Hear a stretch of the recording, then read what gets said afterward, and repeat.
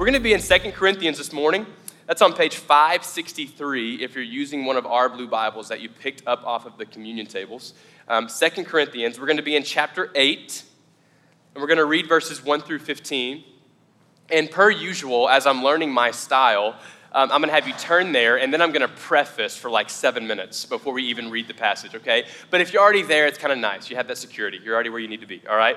2 Corinthians chapter 8, verses 1 through 15, all right? So just to recap where we've been, in this Easter season, we've been celebrating resurrection life and looking into, in the past few weeks, some of the implications, that Jesus not only died but resurrected, and what that means for us as a people. If you follow Jesus, it's a big deal that he did, in fact, resurrect from the grave. So a few weeks ago, we talked about loving our neighbors. We had that handout and tried to get really practical about loving our neighbors. Last week, we talked about the invitation to come and to die so that we could live, this idea that Jesus says, hey, if you'll come to me with open hands, let me have everything you got, I'll fill you with life and life abundantly, celebrating the fact that we die to sin and we resurrect to life and life abundant. It's really, really this beautiful picture. And, when you look at the story of the New Testament, you see that there are so many implications because Jesus resurrected. Like you watch as the disciples who were once cowardly, right? In one moment when Jesus is being arrested and murdered, they all flee. But once Jesus resurrects from the dead, you watch them all just take on this incredible courage, all eventually going to die for their faith. You watch these disciples who, when Jesus in the garden said, pray for me, all they could manage to do was pray while being asleep, right? Which probably wasn't prayer at all. They just kept falling asleep. After Jesus resurrects, they all gather in this upper room and they pray for like 10 straight days, waiting on the Holy Spirit. You watch this church in Acts 4 erupt. They're generous. They're known for singing hymns and listening to teachings and breaking bread. And they were also known for sharing everything as if it wasn't their own. Like there's these incredible things that happen. When we get a glimpse of Jesus being alive, of God being present in our lives, there are some real implications. And so today, we're going to kind of hone in on a specific implication, all right? And it's going to be this idea of generosity, all right? Generosity in the kingdom of heaven, okay? We're going to kind of look at what generosity looks like when we're dealing with God's economy this morning, okay? And as I said that, it's kind of connected to what we already just gave to. I didn't want to do this thing where I talked for 25 minutes about generosity and then said, and coincidentally, we're going to ask you to give, right? It's like, so we took care of that, but now we're going to talk about a heart thing. Because today feels that, I love when I talk through a passage to be really practical. Hey, here's 3 things you could step into. Today feels more like a posture conversation, a posture of the heart. So you may not leave with like 3 or 4 ways to step into generosity, but my hope is today's a conversation where you go, God, I want my heart to take on this posture when I'm thinking about life in the kingdom and what I do with the resources I have. Now, the minute I said generosity, a lot of us immediately started like screenshotting our bank accounts in our head. And our college students are like, okay, I've got $74 to my name. Like, I got to buy cups of ramen, some bottled water. I got to live. Joshua, please do not ask me for a whole lot more than what I have right now, okay? We got nervous. Some of us are like, man, I want my broke kids to get to college some point. I'm saving up, right? Like the idea of generosity, we immediately just start kind of gripping the things. I was thinking about, my dad, when I was it's like 1996. I was like 6 or 7 years old at this point, and he got me a PlayStation. And PlayStation was a huge deal. All I had was Nintendo at that point, It was like a D-pad and A and the B button. It was a very simple system. The PlayStation came out, though, and there was like a triangle and a circle and an X and a square, and there was all these cool little buttons, and it was really fun. And my dad got me this gift, right? I didn't earn this gift. My dad got it to me out of his generosity. And I remember within like 10 minutes, he started playing the PlayStation that he had just got me out of his generosity, right? He got me a gift. And he started playing it, and I was like, oh, this is fun. My dad gets are you done? Yeah, that's my PlayStation. Like, let's be honest. Thank you, but it's mine now. Like, I have possession of it, right? Or like if you set like any like amount of 2-year-olds in a room with toys, it's amazing how quickly they stake their claim. I was with one of my friends the other week, and we went to the YMCA and watched his kids play with all the toys, and it was amazing how immediately territorial these little kids were. Like they went and they found their like little thing to jump on, and it was immediately their area. And when a kid would come over, they would literally like be like, hey, hold up, what's going on? This is my block that I'm playing with, right? It's like kind of instinctive. Like that's just kind of our instinct. And that's kind of what I want to talk about today. I want to address how the posture of our hearts change when we're dealing with the economy of heaven. How our instinct to hold on, to be tight-fisted, how that changes when God says, actually, I'm the giver, I'm the provider of the resources, and with me, you never run out. Like, you'll always be taken care of. So you don't have to be so tight-fisted, so territorial with the things that you would consider your own. And we're going to look at all this in 2 Corinthians chapter 8, verses 1 through 15. Now, we're going to interrupt a letter that this apostle Paul, this follower of Jesus, is writing to this group of people called the Corinthians. And before we read these verses, I want you to understand who we're talking about and his relationship with the Corinthians, okay? Because he's going to make some bold requests to these people. And if you don't understand the relationship, it'll feel a little off-putting, honestly. So Paul has been to this city called Corinth. He hung there for a year and a half, about 18 months. He planted a church there. He did real life in the dirt ministry in Corinth, okay? So when we're reading this letter, we're reading a letter from someone who really knows this group of people, all right? He's not some stranger taking some weird place of authority. He knows these people, he's ministered with these people, he's suffered with these people, and he's kept in constant contact. In fact, it's 2 Corinthians, this is the second time he's writing to them, okay? So that's important. We're reading a guy who has a relationship with this group of people. And then secondly, I want you to understand the fundraising context. So Paul's going to be asking for funding. And here's what he's doing. The church in Jerusalem, is not in Corinth, in Jerusalem, has been suffering from a drought for 5+ years, okay? Now, these Jewish Christians are in Palestine, where the Romans charge double taxes of any Jews, okay? And potentially, since he's asking for funding on behalf of Christian Jews, there's potential that those Christian Jews are even more isolated from the Jewish community, therefore have less and less resource. Does this make sense? Did I go too fast? Okay. So, church in Jerusalem, suffering in major need. The Apostle Paul going around asking other churches in the surrounding areas, hey, there's a church in need. I'm asking you to give to that church. So Paul is fundraising. He's not fundraising for himself. He's fundraising for a church in need. Does that make sense? Are we with me? Yes. Okay, so he's fundraising, all right? So as you read this, keep those things in mind. He knows these people. He loves these people. He's fundraising on behalf of a church in Jerusalem, okay? And he's about to give us a picture of what it looks like to operate in the family of God, especially with our resources. So we're going to read verses 1 through 15, then we'll walk through it. And I'll decide if I should have read all these verses. It might be long. Let's see. We'll explore together. We'll process together. We'll have a Q&A. Chapter 8, verse 1, 2 Corinthians. We want you to know, brothers, about the grace of God that has been given among the churches of Macedonia. For in a severe test of affliction, their abundance of joy and their extreme poverty have overflowed in a wealth of generosity on their part. We'll explain that later. It's a weird thought. Their extreme poverty have overflowed in a wealth of generosity on their part. For they gave to the church of Jerusalem according to their means, as I can testify, and beyond their means of their own accord, begging us earnestly for the favor of taking part in the relief of the saints. And this, not as we expected, but they gave themselves first to the Lord, and then by the will of God to us. Accordingly, we urge Titus that as he started, so he should complete among you this act of grace. But as you excel in everything, in faith, in speech, in knowledge, in all earnestness, and in our love for you, see that you excel in this act of grace also, in that giving. That's that act of grace, giving. I say this not as a command, but to prove by the earnestness of others that your love also is genuine. For you know that the grace of our Lord Jesus Christ, that though he was rich, yet for your sake he became poor, so that you by his poverty might become rich. Note, that was a Jesus juke in verse 9. And in this matter, I give my judgment, this benefits you, who a year ago started not only to do this work, but also to desire to do it. So now, finish doing it as well, so that your readiness in desiring it may be matched by your completing it out of what you have. For if the readiness is there, it's acceptable according to what a person has, not according to what he does not have. For I do not mean that others should be eased and you burdened, but that as a matter of fairness, your abundance at the present time should supply their need, so that their abundance may supply your need, that there may be fairness. As it is written, whoever gathered much had nothing left over, and whoever gathered little had no lack.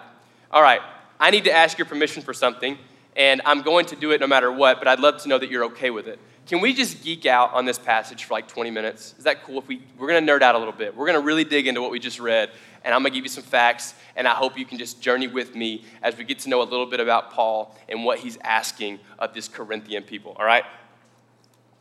Agua. Anyway, let's start out with verses 1 through 5, all right?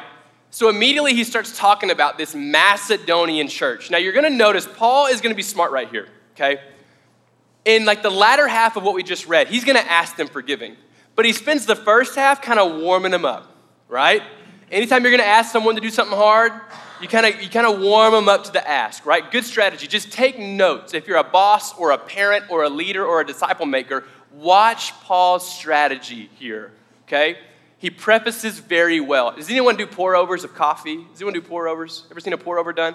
There's this time where you don't make the coffee first. You drizzle water over the coffee grounds, and you let it sit for a minute. And as it's touched hot water, this thing called the bloom, the coffee releases the bitter gases. And after about a minute, you can complete your pour, and it's ready for a good cup of coffee. The first few verses are Paul doing that little bloom. Let the toxic gases release. Let's say some things. I'm not going to ask you yet. Here's some things you need to know, and then we'll get to it. So let's look at his preface for a little bit. So he starts with the Macedonian churches. He goes, hey, the churches, even though they've suffered affliction, although they're in extreme poverty, they've overflowed in a wealth of generosity. So he gives an example. You probably had someone do this. Hey, did you notice how well your brother cleaned his room? Isn't that incredible? Isn't that amazing? You had a busy week. How's your room looking, right? First, let's notice the brother. Let's notice the good example. Let's get you in on the story, and then let's invite. He goes, hey, there's these churches in Macedonia, Philippi, Thessalonica, some other churches, and to be clear, they have been absolutely pummeled by the Roman Empire. They're in extreme poverty. The Roman officials have come and taken advantage of them. They have very little. Your churches in Macedonia are hurting. They're in extreme poverty. And yet, they are eager to give to this need. He goes, hey, anytime I'm about to ask for giving, we immediately start thinking quantity. I've only got this much, so I don't know anymore. But Paul's going to go ahead and address that tension from the get-go. You've got brothers and sisters in poverty. But when brothers and sisters in poverty live in the kingdom of God, that does not have a say over their generosity. Incredible concept. Because when I think about giving, I think about what I have. That is the negotiation I'm having. God, I want to give, but let me first have a meeting with my bank account, and that's going to determine a lot of how this thing goes, right? But Paul goes, you've got brothers and sisters in Macedonia, and he gives them a picture of what life looks like in the kingdom of God. Although they are in extreme poverty, they asked for the favor to support the saints in Jerusalem, and even to give a personal gift to Paul. Incredible heart. So he goes, hey, here's a story, here's an example of a community other than yourselves fully functioning in the family of God, okay? So there's the Macedonians. Then in verse 7, he's going to do this thing that I call loving and leading. This is all in the preface category, loving and leading. It's where you start out with a nice compliment and then ask for something, right? Just good strategy. And it's authentic, it's not fake. It's a real compliment. It's where you go like something like, man, you've been doing this so well. Can I just tell you, like, you've just been doing so great. Also, can I ask you to do something else, right? It's like that, oh, man, thank you for speaking life into me. Oh, you wanted something. I get it. And it worked because I'm encouraged and I believe in myself, so I can do the thing you just asked me to do. That's what Paul's going to do in verse 7, all right? Watch this. He goes, but as you excel in everything, in faith, in speech, in knowledge, in all earnestness, in our love for you, see that you excel in this act of grace also. He's like, look, I've ministered with you. I know you. Let me just tell you something. You've done so great. Your faith is strong, man. Your knowledge is growing. Like you are showing fruit. Good job. And the Corinthians, as they're reading this letter, are just like, he's right. Have you seen our faith grow? Let's just pause before we read the rest of the letter. Praise the Lord. Thank you for growing our faith and our knowledge and our speech. You really have. matured us. And then Paul goes, now let me invite you into this act of grace, all right?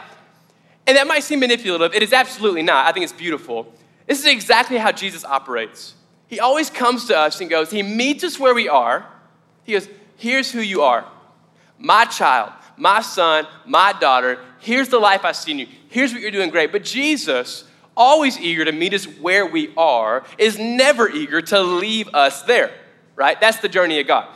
He meets us where we are. He calls us deeper. That's the pattern of the gospel. It's a beautiful thing. So there's this moment where Paul goes, you're doing great here. Let me invite you deeper. Here's some loving. You're doing great. Here's some leadership. Let's go deeper. Let's move ahead to verse 9. For you know that, this is all still prefacing the ask.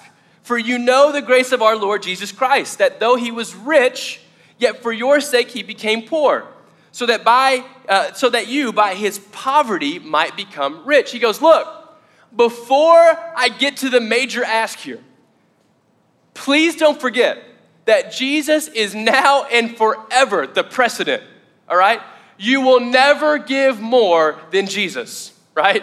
You will never accomplish that feat. Before I ask you to give it yourself, let's remember the one in whom we exist for, the one who invited us to follow him. Jesus himself was the richest of the richest in the kingdom of heaven, in all of its glory and all of its perfection. All he had to do was be perfect and hear his praises sang to himself and just live in heaven. And he gives it all away, comes to the earth where we, having no ability to enter into that great kingdom of heaven in perfection and glory and grace, he substitutes all his riches, becomes poor, becomes human, becomes the poorest of the poor, that we might experience the riches of the goodness of God. So it's like, before I ask for something, please remember, Jesus has first and foremost done this in the best of ways. And we can never match that, which is pretty beautiful, right? Okay, I thought that'd be more powerful in the moment. That's sick. I love that Jesus did that. That's so cool. So there's an important note that Paul goes, hey, before I get into this ask, we start with Jesus. Here's a story about someone else that's doing it, so you know you can. Here's some encouragement. Be encouraged. I'm going to call you deeper. And lastly, and most importantly, remember that we are not asking you to do something on your own. Jesus has done it first and foremost, and he's also promised his presence. So you don't do this alone. The same spirit that led Jesus to do this is the same spirit that's in you. All right, now we get into the invitation, okay? Verses 10 and 11. And in this matter I give my judgment. This benefits you, who a year ago started not only to do this work, but also to desire to do it. So now finish doing it as well. He's going, look, a year ago, you had this desire, this moment where you wanted to give. You were in on this. We had a big talk. We showed an emotional video. You loved it. You were moved. You couldn't believe all those interviews with those kids. And you were like, man, sign me up. I want to give monthly to this good cause. That's not what happened because it was 1,000 years ago. That technology did not exist. But you get what I'm saying. There was this moment where the Corinthians were moved to give. And Paul's going, hey, don't let this movement, this generosity in your heart die at just a dream. And when I was thinking about our context, no one loves dreaming and being moved by good ideas more than the American people, right? We love this. The most fun phase about loving people is the idea of loving people. That's the best thing, right? The most exciting thought about starting a multi-million-dollar company is the idea of starting it, right? And typically, if you're like me, that's where it can end, right? It ends with the idea. Like, man, that would have been, think about it. Let me just get lost for a second while I'm a barista. How good it would have been to start that company, right? That would have been cool. Golly. Yeah, I almost did. You should hear this idea that almost happened, right? And Paul's going, look, that's not just an American thing. Paul's going, look, it's a human tendency to be moved in such a way, emotionally stirred. In fact, to hear from the Spirit, to be provoked, to step into this deeper commitment of being in the family of God. But it's kind of in us to fall in love with the thought and to not see it through. And Paul goes, right now, I'm going to ask you, don't leave this act of obedience or this act of commitment at the obedient or at the idea stage, at the desire stage. don't leave this at prayer. Let it lead to practitioner, right? Don't just be prayerful, practice what you're praying. Don't just desire it, act on the desire. Complete that which was started in your heart. Then in verse 13, this is like when we're gonna get into the meat, all right? He's gonna address what it's not an invitation to do and what it is an invitation to do, okay? So in verse 13, kind of the first half, let's be clear on what it is not. For I do not mean that others should be eased and you burdened, okay? So let's be clear. This is not a call to like poverty for poverty's sake. I'm not asking you to give up all of your resources, give them to someone else so that you in turn have no resources and they now have all of the resources. Which is interesting, right? That sounds like a kind gesture, but Paul goes, I'm not asking you to empty everything you got so that someone else now has everything, and really the situation's just reversed. That's all that happened, right? So this is not like some call to poverty, and I think this is important because when we hear about generosity, especially in the kingdom, I don't know about you, but for some reason, I always think, okay, so I gotta give up everything. And that is a daunting thought, right? God may, in fact, call you to give up everything, but Paul's saying right here, I'm not asking you to give up everything so that they can have everything and you can have nothing. That's not what I'm doing. And the reason I think this is an important thing to know, this is an important crossroads to come to, is if God is calling you to generosity and you misunderstand the calling and you feel this huge ask and you don't feel able to step into it, a lot of times that causes us to cancel out any act of obedience at all, right? We see that this thing feels 100 steps that way, and we're intimidated by the 100 steps, so we don't even take one step, right? So this call to generosity is not a call to give everything away so that you are emptied, although God may put that calling on your heart, right? But it is a call to like take a step into life in the kingdom of God, dealing with the economy of heaven. So he goes, hey, look, this is not about you emptying everything, you're emptying yourself of everything. But finish verse 13. But that as a matter of fairness, your abundance at the present time should supply their need, so that their abundance may supply your need, that there may be fairness. This word really got me good this week. He didn't go as a matter of the abundance of your heart, or the overflow of your kindness, or the overflow of your compassion would you give. He goes as a matter of, what's the word he uses? Fairness. Say it again, as a matter of fairness. Interesting, Paul. I would rather you tell me as a matter of the goodness of my heart. How great I'm doing, how compassionate I am, man, how selfless I was. No, he goes, you're now functioning in the kingdom of God, as noted with the Macedonian churches, right? You're in the kingdom of God. And when you're in the kingdom of God, you are a part of a family that is bigger than yourself, okay? And in the family of God, in any family, the logic of the I earn this mentality, therefore I own this, is out the window. This is true. In your families, if I ask you, if I'm like, yo, Scott, can I have $1,000? Like, is that cool? He's like, what's it for?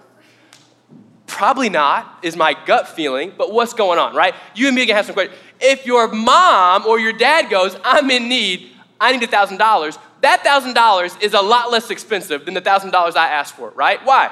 Because a heart is motivated by love for the family, right? When a family member, did I do a bad job explaining that? When family asks for something, it's different than when just some random person asks for something, okay? It becomes a matter of, that's my family, so I take care of my family. I'm not worried about what you earned or what you did not earn. We're in the same family, so we share resources much easier, right? Does that make sense? Paul goes, you're now operating in the kingdom of God, and God is the giver of everything you have, all right? It's all from God anyway. So if you're in a family and God is the giver of those things and you have family in need, this is a matter of fairness. Share your resources. Don't be so tight-fisted. Take care of your brothers and sisters as a matter of fairness. Share your resources. There will be a time when you have resources to share with someone else, there will be a time when you yourself need resources. And when the family of God operates as the family of God should operate, there will always be resources available. This is incredible truth. He goes, hey, as a matter of fairness, this is hard for us. This is hard for me. In the American mindset, earn it. What I got on my own. You need to do it yourself. Pull you up by your bootstraps. That kind of like weird notion that you earn it all on your own. Paul goes, no room for that.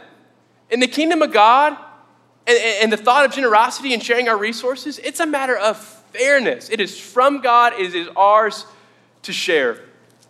And then in verse 15, he sums it up.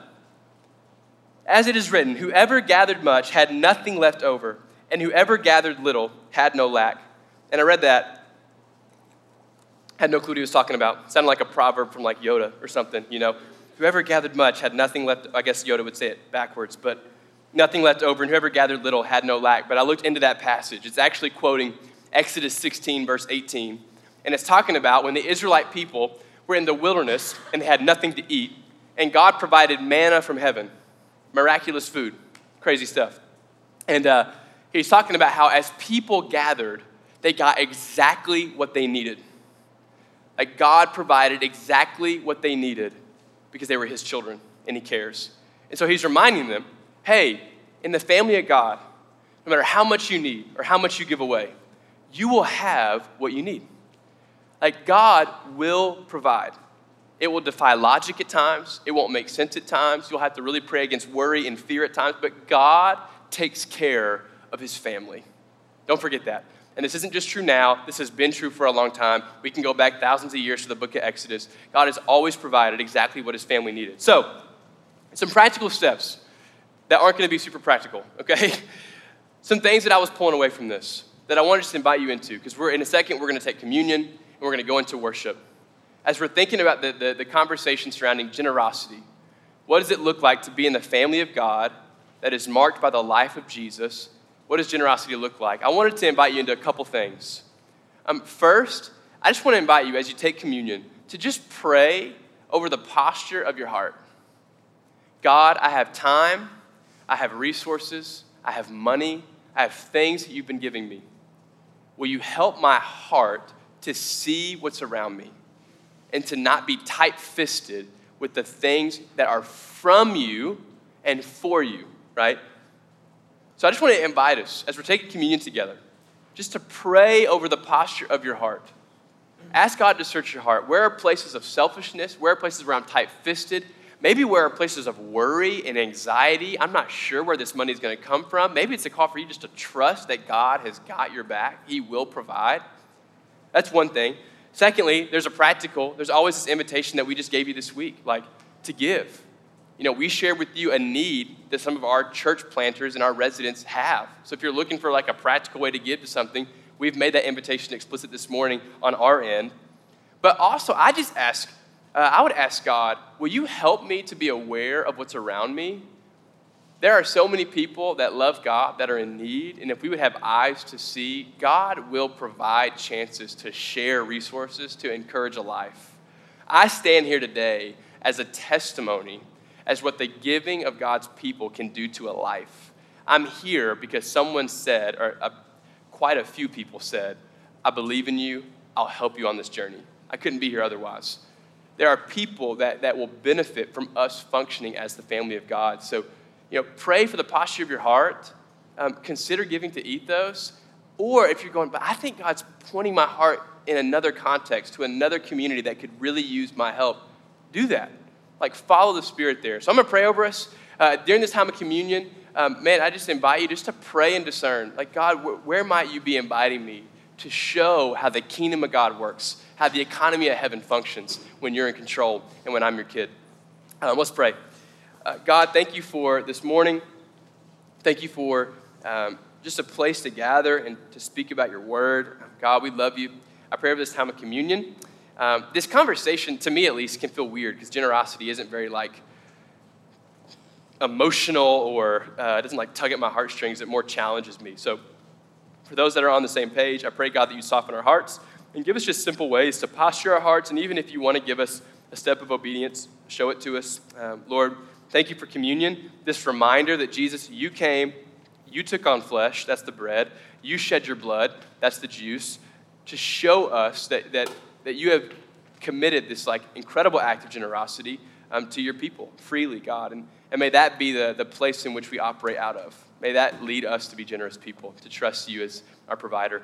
In Jesus' name, amen. Before we get up, 2 Corinthians 9, it says, each one must give as he has decided in his heart, not reluctantly or under compulsion, for God loves a cheerful giver. And God is able to make all grace abound to you. So just a reminder, this is not like a weird, awkward, hey, make sure you remember to be generous. This is like, man, God has given generously, and he has given us so much. So out of joy we give. So if you feel any kind of obligation or anything, just take time to pray. Like, God will turn that into a heart of joy. So I'm going to invite you to stand up. You can head to the middle of your row, and the people in the front can get communion from the front, from the back can get it from the back. Let's take communion together, and then we'll worship.